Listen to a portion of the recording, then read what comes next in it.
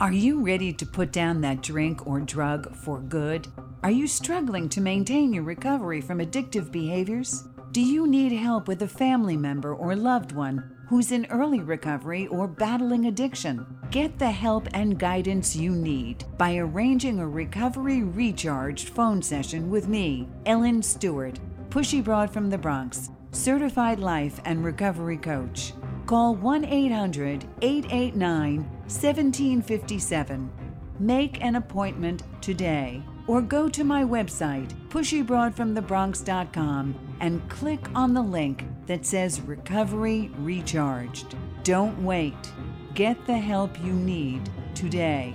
This is Ellen Stewart, Pushy Broad from the Bronx on TransformationTalkRadio.com. Welcome, Transformation Talk Radio listeners. My name is Ellen Stewart, and I am the Pushy Broad from the Bronx. I'm welcoming you today after a wonderful holiday weekend to a special episode of Recovery Recharged. I'm delighted to be here today. We have some very important topics to discuss, especially at the end of a holiday weekend and the beginning of loosening some of the lockdown requirements that we have all faced across the country because of the COVID-19 pandemic. I'd like to talk to you today about something that's very near and dear to my heart and something that every single parent should be aware of. So before you do anything else, make sure that you are really listening to this episode and you are also telling every single parent you know how important this topic will be to them. Today on the episode, Recovery Recharge, we're going to look at an inspiring story of a young man's journey from active alcoholism to recovery. And I have with me a very special guest who is going to talk to about how his journey was. And we're also going to talk about the reasons he decided to do what he did. Let me introduce Ryan Quigley, who is the founder and co-owner of Pearl Recovery Center and Pearl Resident Sober Living in Fort Myers, Florida. Ryan's mission is to work in recovery, and that comes from a personal experience. And he's going to tell you all about it. His journey, his insights, they'll provide us with very valuable information for any parent struggling with adolescents or young adults that they believe is involved with substance abuse. It's my pleasure to introduce to you Ryan Quigley. Hey, Ryan, how are you? Hey, Ellen, I'm doing well. Thank you so much for having me on the show. You're welcome. I am very pleased that you'll share your personal journey with us today. Can you start by telling us how old you are and how long you've been in recovery? I'm 28 years old, and in March, I celebrated 10 years of being in recovery. So that means that you were active at 18 years old. About how young were you when you first started using? I was about 12 when I first unintentionally used. Explain that. I got into the medicine cabinet, found Percocets, and I used them, and they definitely did their job. And I loved the feeling. At 14 is when I purposely went out of my way, though, to drink and then use other substances as well. So you told me at 12 years old, you just nonchalantly decided, I want to get high, or you were perusing the medicine? I had a little tummy ache, and my mother was asleep. So I helped myself to the medicine cabinet, and my logic was that this comes from a doctor. It must be stronger. And I took 2 Percocets, and of course it gave me a high effect. And I loved the effect. So that was the beginning for you. So you started with Percocet, and did you keep going back to the medicine cabinet and taking more? How did that go? I sure did. The next night, I did take a couple more, but something in me knew that it was wrong. So up until 14, I really didn't dip into that medicine cabinet too much. But at 14 is when I drank alcohol for the first time and used marijuana. And I said, okay, I will use the Percocets, the Vicodin, and drink. Okay, so at 14 years old, did you find at the time that there were parties or peer pressure or what? What drove you to the alcohol? The party started. It was definitely a matter of, well, everyone else is starting to do this. I really want to do this with them. The problem is I was a blackout drinker from the beginning. Tell us what a blackout drinker is. So I would drink a certain amount of alcohol, quite a bit. And then at some point in the drinking, I would still be functioning and awake, but I wouldn't recall anything the next day. And how old were you at that point? 14 years old, I started to black out. 14. Yes. So we understand that a 14-year-old can drink, a 15-year-old, a 16-year-old, which is of course under the legal age for drinking, but not everybody is a blackout drinker. Would you say that was the case? Absolutely the case. Majority of my friends were able to drink with me and not black out, but for some reason I was the guy who blacked out right away. How did you notice those blackouts? Did you know at the time or you only know in retrospect? Well, I knew when I would catch up with my friends the next day and we would discuss the night, and I couldn't recall anything that they were talking about after a certain point. And it was extremely frightening in the beginning. And then I quickly learned, what a blackout was, and I kind of relished in it for some time. How do you mean?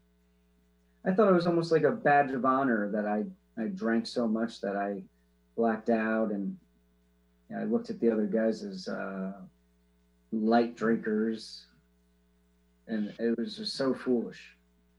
I see. Well, I've heard from quite a few young adults who tell me that the whole idea for them to drink or to get high is to get to the point of being in oblivion, to escape so much that they want to be extremely drunk or they want to pass out.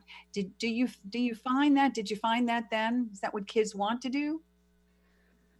Not all kids, but yes, I found if I look at the friends of mine that drank with me as a teenager who definitely partied hard, now that they're in their late 20s, they don't do that anymore to that extent. They might have a cocktail or a beer here and there, but yes, a majority of teenagers did want to drink at high capacities. So I've also heard that about at least 80% of teens say their parents are the biggest influence on their decision to drink. Do you think your parents were an influence on your drinking and drugging? Well, my mother was highly against alcohol. She, for the longest time, didn't know I was sneaking around using any other drugs. But with her, because I only grew up with my mother and my parents divorced at a young age. So under her roof, there was no, well, here, have a beer, Ryan, and test it out. She was not of that type. So there was a defiance in me to, okay, now I really want to go try this out. And yes, it's part of it was that, but it was a lot of it was me wanting to do it. So it was the peers around you that made you, or peer pressure in a way. Everybody was doing it. You wanted to do it too. Was your mother particularly strict when it came to this so that you rebelled, or she just didn't bring it up? No, she was absolutely strict. I rebelled. And also there wasn't much peer pressure for me. It was, here's an opportunity, I'm taking it. And then if anything, I became the person who pressured others. I see. So did you find yourself in how you were using and how you were drinking? Did you happen to notice that it was different from all the other kids around you? Absolutely. Early on, there's a few things that I realized when I drank. I lied more. I would also become belligerent, violent even at times. Give us an example of one of those times if you can. Sure. The second time I ever drank in my life was at Jenkinson's Boardwalk in Point Pleasant, New Jersey. And I'm absolutely hammered on the beach with a bunch of my friends. And for some odd reason, I'm getting into a fist fight with my best friend, even to this day, for no particular reason, just from being extremely intoxicated. So that really happened. So you got into trouble there. What kinds of trouble did you get into in high school because of drinking? Well, like that story, for example, I did get in trouble with the police that night. So the second time I ever drank in my life, I got in trouble with police. So after that, I became a runner. Anytime I was at a party, I'm running. Tell me what that means. You became a runner. If there was any lights outside, I was jumping over fences. I was getting away, because, quite frankly, my mother, being the strict one she was, at the time I was very scared of the repercussions that I would face with her, more so than the police. What would be the repercussions? I mean, very limited activity of going out, being with friends, taking away contact with anybody. Like, it was just pretty strict of her. Pretty grounded, right? Yes. So why did you tell yourself you could use? What was it about drinking to that excess and partying with people that was attractive to you? Why did you want to do that? Well, there's a few factors to that. When I actually got sober and I got to learn more about it, I had some early childhood resentment, and alcohol allowed me to drink away some resentment. And then I also had issues with socialization, talking to people, talking to girls. So it was a great social lubricant. I see. Yes. So you did these things for a variety of reasons. It was to feel less inhibited. It was to communicate more and to maybe escape from something in your past, something in terms of a crisis, correct? Absolutely. Okay. All right. So when we come back, I want to talk to you about a little bit more about when your bottom was and what made it the point when you turned around and said, I want to get some help. Okay? Thank you. We'll be right back. Join the New Earth on the Cornelia Stephanie Show. Tune in each month as Cornelia takes listeners on an odyssey of higher consciousness to inspire, educate, and empower. Cornelia Stephanie is a spiritual teacher, passionate speaker, published author, and founder of the Empower Network. Cornelia guides people on the path of self-healing, peace, and liberation. For more information, go to corneliastephanie.com.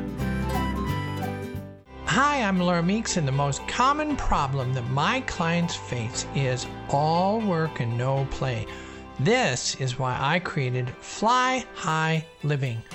I help you develop a balanced life plan and guide you to a place where you love to wake up in the morning. Call 888-666-1570 or go to flyhighliving.com to sign up for the 4-week Flight Plan for Life course.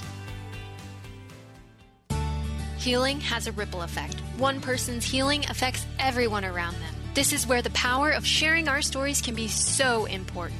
Tune in to Playing on the Edge Radio with Megan Edge each month on Transformation Talk Radio, as Megan provides you with ways of sustaining radical and powerful changes in your life.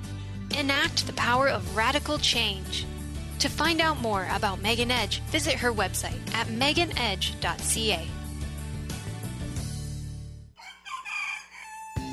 Hello, friends. I am Terry J. Walker with the I Am Power Hour, and here is your soul-stretching success tip of the day. As you know, we have 2 core energies, love and fear. We always have the power of now and the choice to align with our source energy, which is based on love, light, truth, gratitude, and peace. Or we can choose to align with our ego, external influences and opinions that arise during our day, based in fear. You know those terms, frustration, worry, anger, and judgment. Well, each day as we awaken, we have the opportunity for a new day, a new start, and to align and empower ourselves and to raise our energy in appreciation. I hope you have a wonderful day filled with love, light, appreciation, and of course, alignment. Namaste, my beautiful friends, and I'll see you next time. Tune in to The Jen Royster Show, intuitive guidance to inspire your life, each Thursday at 8 a.m. Pacific and 11 a.m. Eastern on TransformationTalkRadio.com. This amazing show is an inspirational hour that will take you on an epic metaphysical journey to discover the spiritual approach to life's greatest challenges. Dr. Jen is an internationally known intuitive counselor, spiritual teacher, and energy healer. Call in for intuitive readings and visit JenRoyster.com for more information. Welcome back. This is Ellen Stewart, the Pushy Broad from the Bronx, and this is Recovery Recharged. We are talking today with a young adult about his recovery. I'm here with Ryan Quigley. Ryan, I want to continue a little bit and talk to you about your journey from active addiction to recovery, and talk about your teenage years and a little bit about how your parents reacted to all of this. You said both of them were divorced, but I'm sure you were getting feedback from mom and dad. Tell me what that was like. Well, my father was a bit more relaxed early on in my drinking. My mother, not so much. So living with my mother, it was always strict rules, but my father, he wanted to just kind of see what happened. And also, he didn't quite know everything. He didn't see everything. So I can't fault him too much on that. But mother, definitely. So what you're saying is maybe dad thought it would pass, it would be a phase. Yes, he did. Yeah. Tell me some of the things he said to you. He would just tell me I should be a little smarter, maybe drink, if I am going to drink, beer only. Of course, I didn't listen. I would go and drink vodka or another liquor. And this is when you were 15, 16, 17, correct? Yes, it was one of those, let me be a cool parent and say, if you're going to do this, try to do it this way. So now that you work in recovery and you see that all the time, do you think that's something that parents say all the time? They want to try to be friends with their kids, and if you're going to do it, then at least try not to do it to excess. Do you hear that a lot? A lot, especially with the younger folks that we have coming in. I understand. Well, as a recovery coach, I also hear it a lot, and that's one of the reasons why we have this show, Recovery Recharged. Because you and I know, being recovering addicts, that it doesn't matter who you are and how old or how young you are. An addict will drink to excess no matter what. There's no such thing as beer only or vodka only, or you'll only have one. We have a saying in recovery, one drink is too many, 1,000 is never enough, correct? Correct.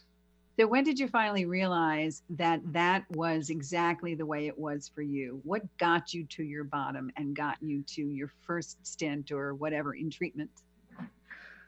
Well, I really became a daily drinker as soon as I graduated high school. So that summer going into college, my mother kicked me out. And back it up. Why did mom kick you out? You said that so nonchalantly, like, oh, mom kicked me out. Why did she kick you out? Well, she was sick and tired of dealing with me. So even though I had a scholarship to go play soccer in college, she was done. And I moved in with my father. So for that summer, he didn't really notice how bad it was because he's working and he's just assuming I'm going out being a teenager and having fun with friends before I go off to college. Well, it became apparent when at college I was getting suspended before the school year even started at preseason training.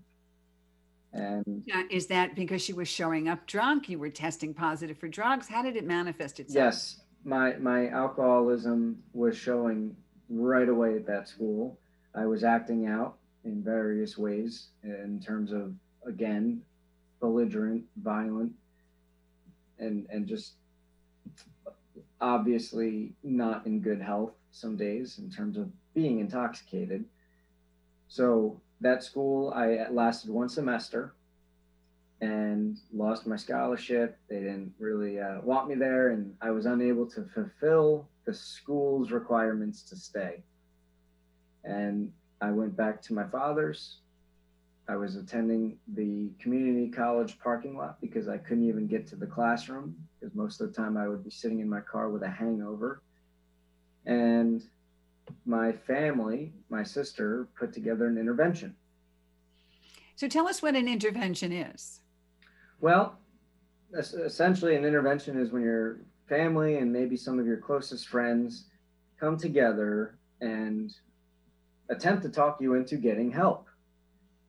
And it worked.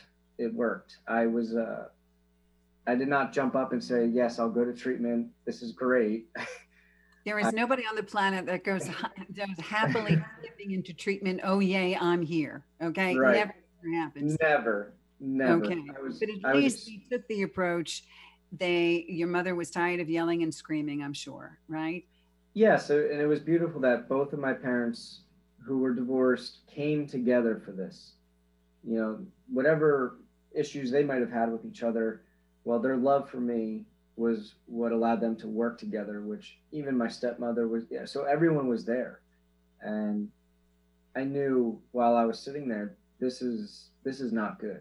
And despite being reluctant, a good friend of mine, the one that was there, he was the person that said, just give it a shot. That's all he said, just give it a shot. So based on an intervention, you had your close family members, you had your sister there, you had mom and dad who were divorced, and your dad was remarried, or yes, your dad was remarried. Yes. So even your stepmom was there, and they all came together, including friends. They sat down and they said to you, this is how you are, and you're hurting us, and we would really like to see you get some help. Absolutely. Some read letters and some were able to just speak how they felt. And I reluctantly agreed to go get help. And that's how it started.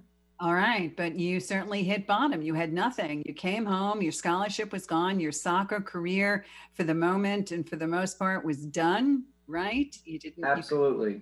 I was an 18-year-old kid. I had no education, no trade.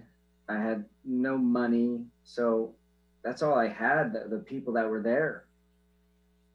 And I knew that they were sick and tired of me. They were sick and tired of you, and you were sick and tired of being sick and tired. And that's exactly what happens. Absolutely.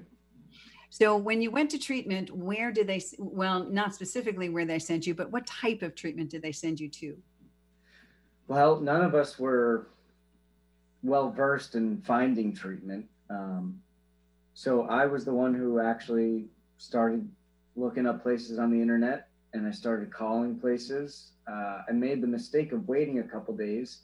So when I was calling detoxes, they wouldn't let me in because I stopped drinking already. Ah. So the time I actually lied to get into treatment. And you said that you were still intoxicated. Oh, I said, I'm drunk right now, but I actually wasn't. I was detoxing at home. I had a few days detoxing at home. And yes, I got in, and it was a detox. And they also had a residential program that I stayed at for 31 days. Okay. So you went to a 31-day treatment. What advice would you give to a mom and dad today in terms of what they should be looking for to see whether or not their son or daughter is exhibiting substance abuse problems? Well, I think there's a variety of things. Obviously, if you look at, are they showing up to school, work? Are they just showing up? Are they lying? Is there a lot of dishonesty going on? There's just a couple really simple little tales that will tell you that something's not right. You also can look at who their company is, what friends are they keeping around them.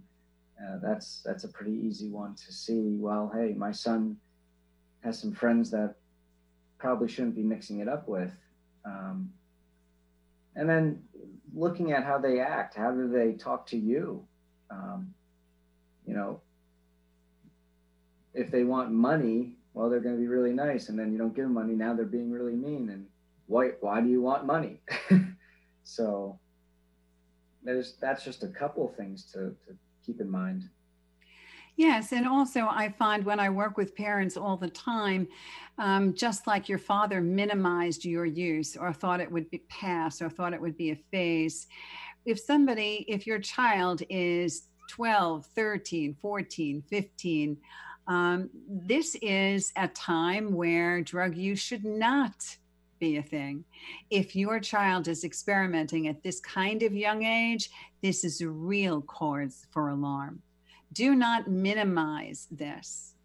Do not say this will pass. Wouldn't you say? Absolutely. Of course, a lot of kids will try some alcohol, maybe smoke some marijuana as their first jump into using anything. But I think it's very important to keep a close eye on it if they do. And today, of course, the biggest things that are happening in high school is vaping, and most of those parents are watching their kids vape marijuana. I think we're going to continue in the vein. We're not going to stop. We're going to keep going because I want to talk to you about what adolescents are doing today, especially what's happening in the midst of COVID-19. You and I get calls from parents, their kids. So especially now with the lockdown, even though maybe it has been a little less prevalent in Florida than it's been up here on the East Coast. What's happening with kids? Do you think they're using more now that they're in lockdown or less? What are you seeing? Well, it depends on what kind of access that individual kid has. I do think not just the children, but anybody who is able to continue access is using even more drugs or alcohol during the shutdown. Through my experience in my work, I've seen a higher rate of use going on during all of this. Dr. Pat and I did a Recovery Recharged session the week before last, where how much are we drinking through COVID-19, and alcohol sales are up 500%. Wow. And I think that's just staggering, absolutely staggering. And of course, kids are left to their own devices. And even though children are in a situation where they're under the watchful eye of their parents, sometimes it gives them an opportunity to be a little bit more devious. Would you say? Absolutely. How devious were you as a kid? Give us an idea of the craftiness so that parents will know what to look for. Give us an idea of. Sure. Well, you look at vodka, it's a clear drink. It was as simple as pouring out some vodka that was maybe in my father's pantry and filling it back up with some water, and voila. Now he has watered down vodka and I have some vodka for myself. Okay, that's interesting. And also, if your child is in a situation where you think he has the propensity to do this, you have to watch your medicine cabinet, don't you? Mom, you said, had Percocet in her medicine cabinet.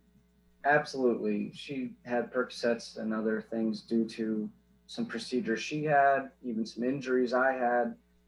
So it's not a lack of her. I mean, what parent really thinks that their kids are going to jump in and start stealing Percocets? So I can't really fault my mother on that. But now, with how things are, if I don't have children, but if I do, I will be making sure they can't get access to that if we ever even had it in the home. Right, I understand. You do have to be watchful, and that doesn't mean that you have to micromanage your children. You don't have to be a helicopter parent, but you do have to be aware. Yes. I always talk on Recovery Recharged about being aware of what's around you. You have a good sense about your child. If your child is exhibiting behavior that you feel is out of the ordinary, do not make light of it. Don't turn around and say, well, maybe it's me, or it'll be okay, or it will pass. When it comes to this kind of situation, you have to take a good hard look. Because Ryan is in an example of how someone can start at 12 and go down that path and use heavily for 6 years before they got into treatment. So continuing on, let us know how parents should help their children get into recovery. Do you think your parents did it the right way? I think they did a really good way of getting me in. They sat me down. They were straightforward, to the point, and I got to treatment. They did not enable me when I got out. They laid some groundwork that they'll be here for me, but I have to show that I'm working and doing what I need to do to change my life. Okay, well, let's talk about that a little bit. That's great. What you said is extremely important. Not enable you. Define for our audience what that exactly means. What would be an example of enabling you as opposed to what your parents did? Sure. So 18 years old, you're not going to make a lot of money. So when I was living in an Oxford house, as an example, my father did have to help me financially with the rent because I had other bills and whatnot. So he said, I'll help you with this for now, as long as you are back in school and you're working. And I have to, it has to show. So there was no, I'll pay your rent and you get to sit around in a sober home, which I see quite a bit with my business. So you do have a sober home, and we're going to talk about that in a little bit. But first of all, at 18 years old, you not only went into treatment for 30 days, but because you were 18 when you came out, you went into a sober home, correct? Not right away. And again, this goes back to my parents not being enablers. I moved back in with mom, and through Al-Anon, she learned that she was enabling me a little bit by letting me live rent-free. So after being home for a couple months, she said, you have to move out. Okay. All right. This is very, very important. It's very important. So because I didn't know this in the time, I was a dry drunk, as they call it. A dry drunk is someone who might not have alcohol or other substances in your body, but I was still a nasty person. I had a lot of character defects still. So she said, nope, you're not going to live in my home and talk to me the way you talk to me. I don't care. If you're sober, you're out. And it was one of the best things that have ever happened to me. Tough love. That's what tough love is all about. Part of it anyway. So here you are eventually in sober living. And was that your one and only relapse time? Did you ever go back to treatment in that way? I have never relapsed after treatment. That's a wonderful thing. So it only proves to us also that treatment works, correct? Treatment does work. It works when the individual works it. Yes. And when you were ready to go and you realized that this was the best way for you at the time. And sometimes that's difficult for an 18-year-old. But if everything else is taken away and there's no place else to go except the love and support of your family, then you'll make a healthy choice. And your parents promised you support while you were in recovery, but not only in recovery from drinking and drugging, but in learning to think like someone in recovery, really changing your life around and not being that dry drunk, as you call it. Right?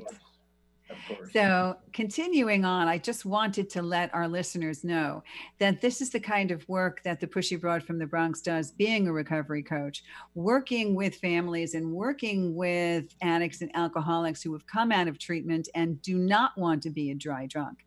And I just wanted to take this opportunity to tell you that I am doing a free 30-minute coaching session. If you go to my website, pushybroadfromthebronx.com, click on the link that says free 30-minute session so that you can begin to understand what it is to perpetuate recovery, or as a parent, see the warning signs of your child possibly needing help with recovery. So go to pushybroadfromthebronx.com. And for those of you who are listening, my toll-free number works, 800-889-1757. 800-889-1757. Let's talk about it. I'm here to help you. So now let's just continue on a little bit and talk a little bit about the stuff that you're doing today. Tell me about Pearl Recovery Center. Well, Pearl Recovery Center is an aftercare based program, meaning we are not the place that you come to for detox and residential treatment. We are the place you can come to when you're done with that.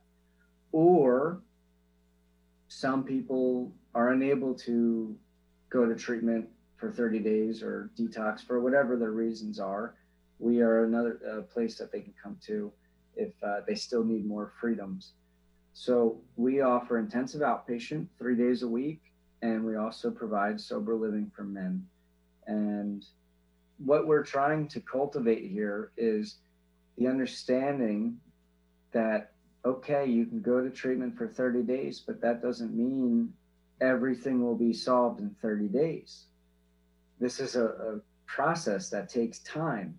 You know, you drank for 5 years. How are you going to fix it all in 30 days? So we want to work with people for quite some time and keep sharpening the tools that they get, make them more effective, teach them how to use them better, and at the same time create an atmosphere that they can do that in.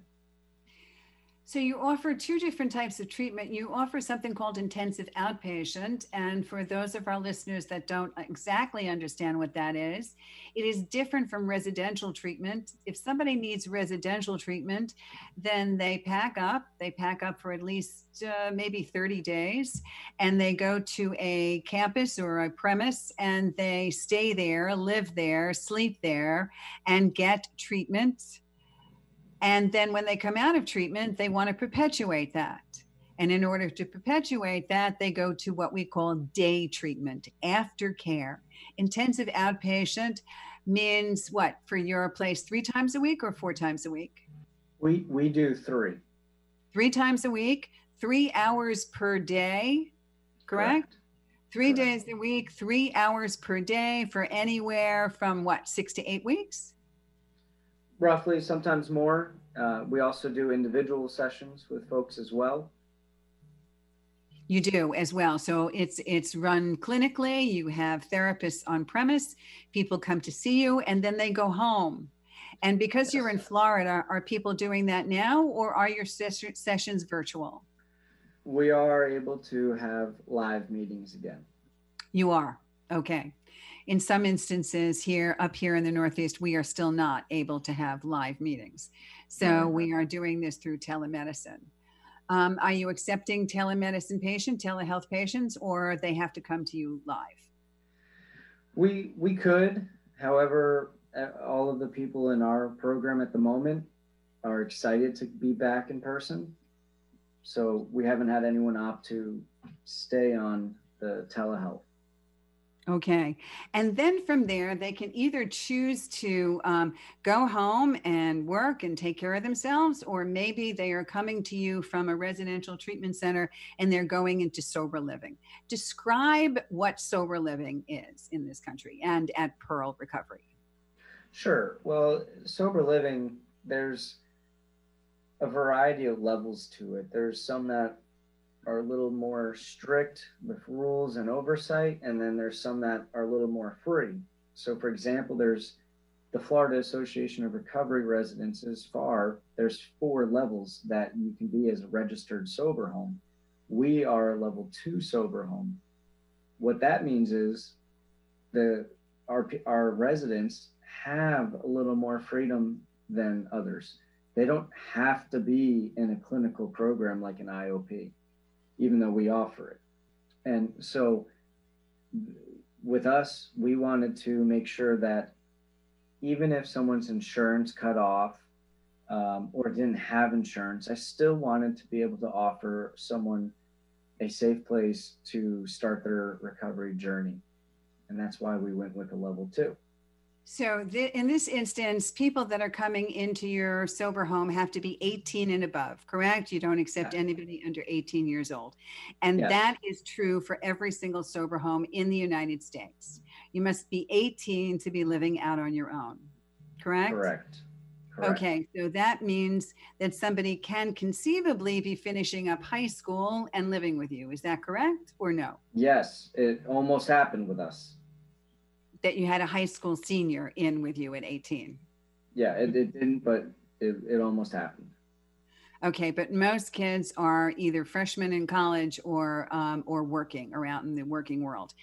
I'd like you to give parents an idea of what actually goes on in a sober home, what a typical day is like, and what are the restrictions and rules of a sober home in case parents are thinking about that for their young adult. Well, in a sober home, you're either working, in school, both, potentially for some. You're also attending meetings of sorts, 12-step fellowship meetings, smart recovery maybe, and intensive outpatient program. So I'm not picky on how someone wants to recover. I just care that they want to recover and that they are doing the work that they need to do. So what's the point of being in a sober home if you're not working recovery? So you have to be active in that, whatever you're doing. And then also you have to expect to be getting a list of chores. What's your chore for the week? What's your chore for the week?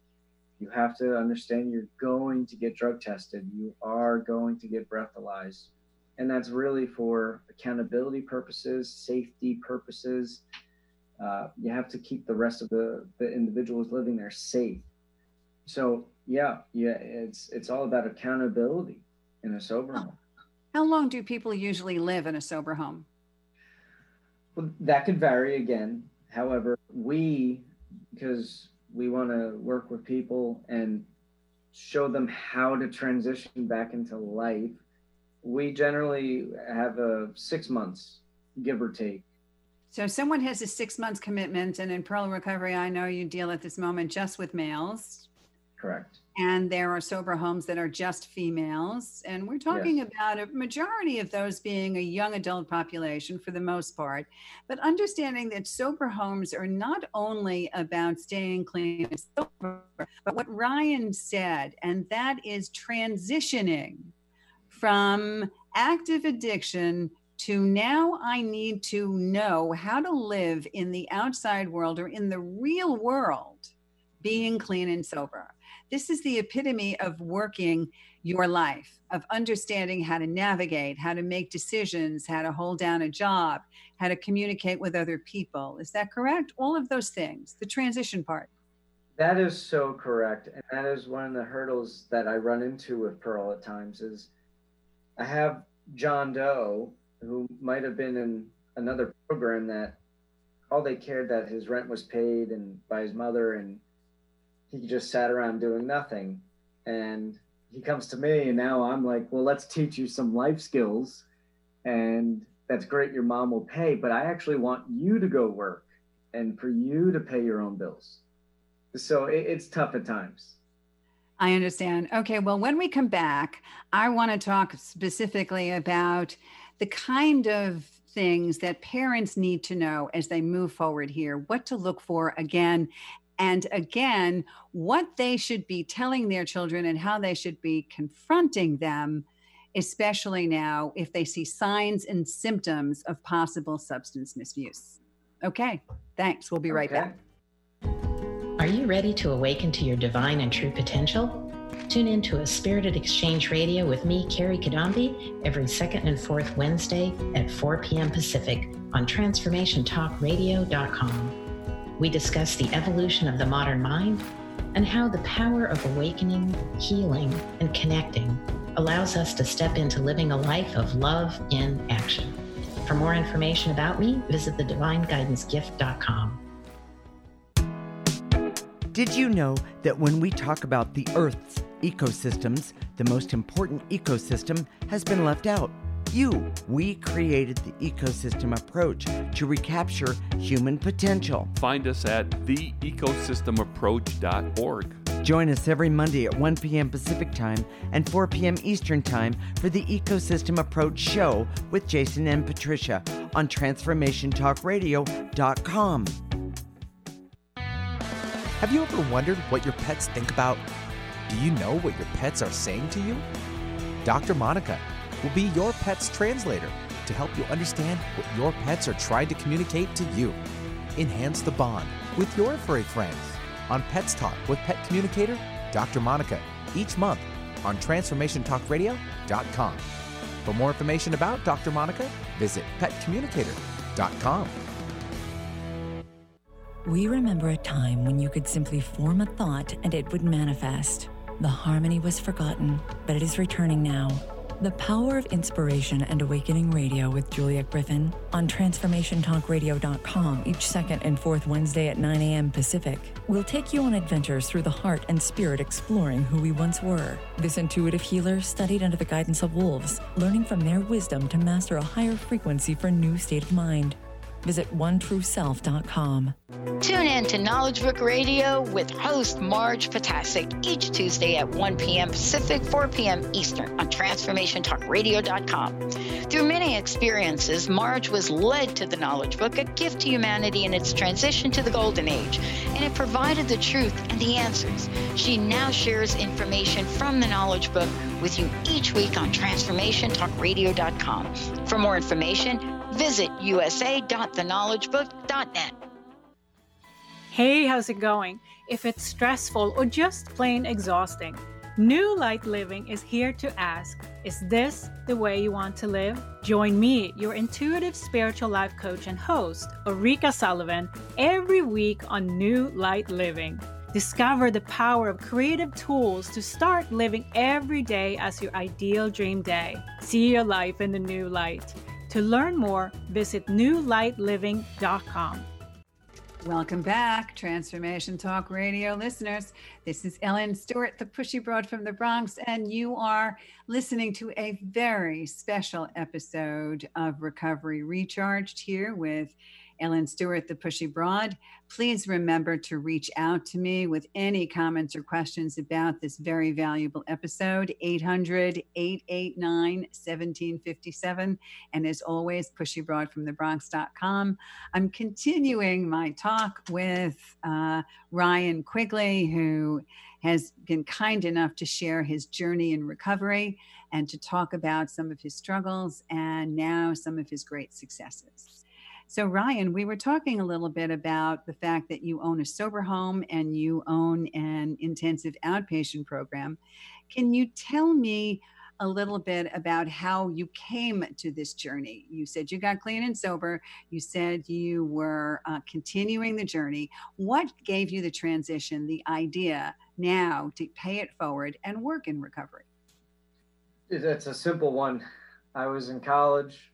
I was working in an ice cream shop. Someone at a 12-step meeting said, hey, do you want to work in a rehab? Just opened up in New Jersey. I said, sure, why not? I was a tech. I started as a tech. And I said, you know what? I really enjoy this. I want to work in this field. There's nothing to it.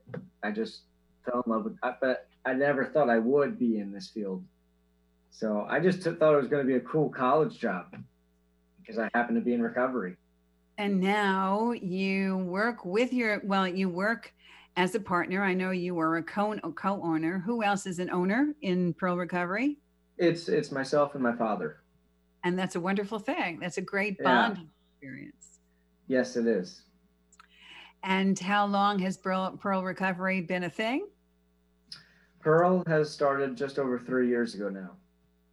And it started as a sober house, and now you have opened up the intensive outpatient. What is the advantage for somebody in recovery to work in recovery? What does that do for us? Well, it's certainly rewarding. It's a passion for me, so it's not just a job.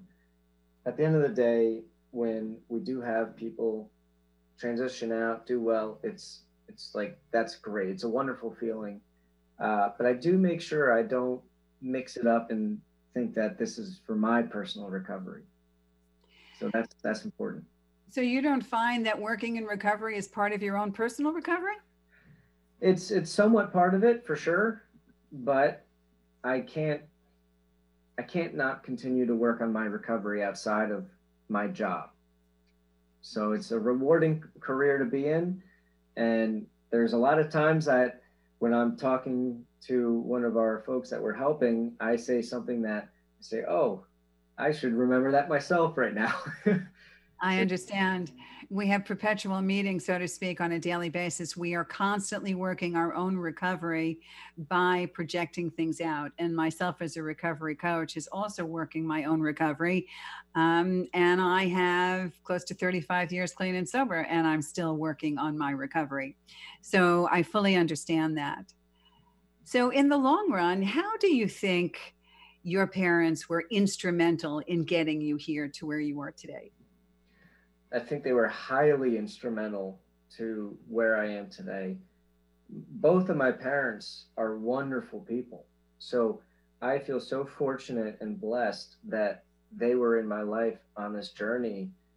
I'd never blame them for what I did. So I'm just grateful that they were able to come together, help me, and continue to help me without, of course, like we talked about before, enabling me. So tell us a little bit more about the kind of advice you would give to parents who are struggling right now as to whether or not to decide to get further help for their child, which may be struggling. What do you say to those people? To have them take a step back and look at it objectively. I see a lot of parents are in denial and they don't really want to accept what's happening with their child. So once they can do that and really be open-minded to what the facilities like us and other programs and professionals are saying, then we can try to help their child. But I think they need to understand it's your child, it's your baby. I get that, but they can't keep doing what they're doing.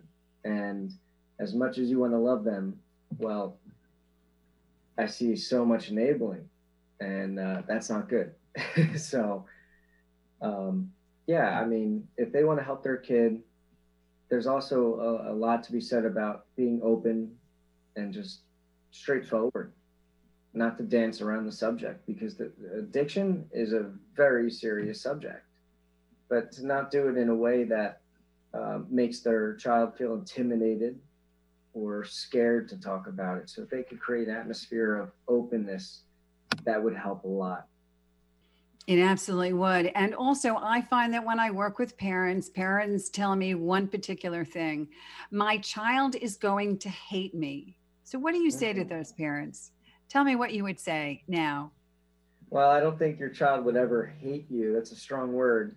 They might dislike you at the moment, but they will understand you have their best intentions at heart, even if they do throw a fit. I know for certain that I knew that as a child myself, when my parents were intervening in my life to help me. So I think kids need to be given a little more credit too. Kids are smart. They understand things.